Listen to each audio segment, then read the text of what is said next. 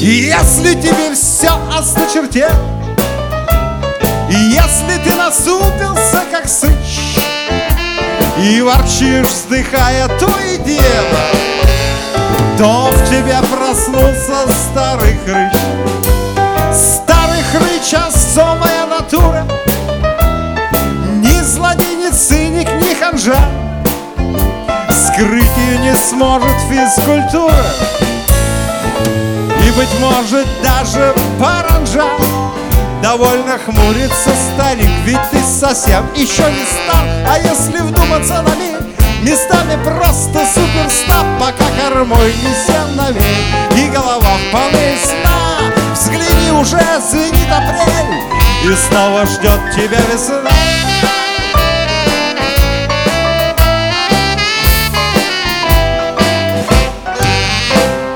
Хватит все валить на непогоду, все тебе не то и все не так.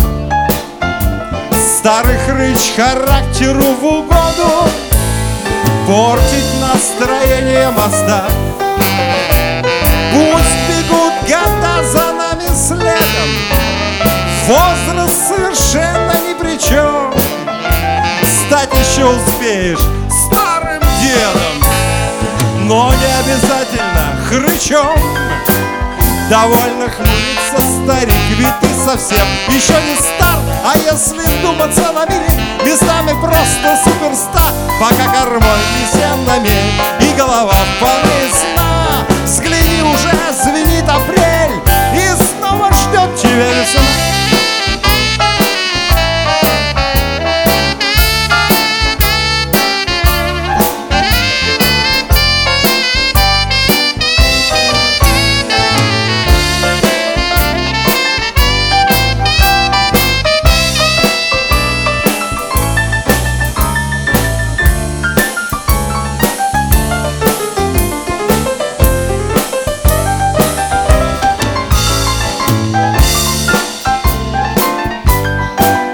Довольно хмурится старик, ведь ты совсем еще не стар. А если вдуматься на миг, местами просто суперстар. Пока кормой несем на мель и голова в полной сна. Взгляни, уже звенит апрель, и снова ждет тебя.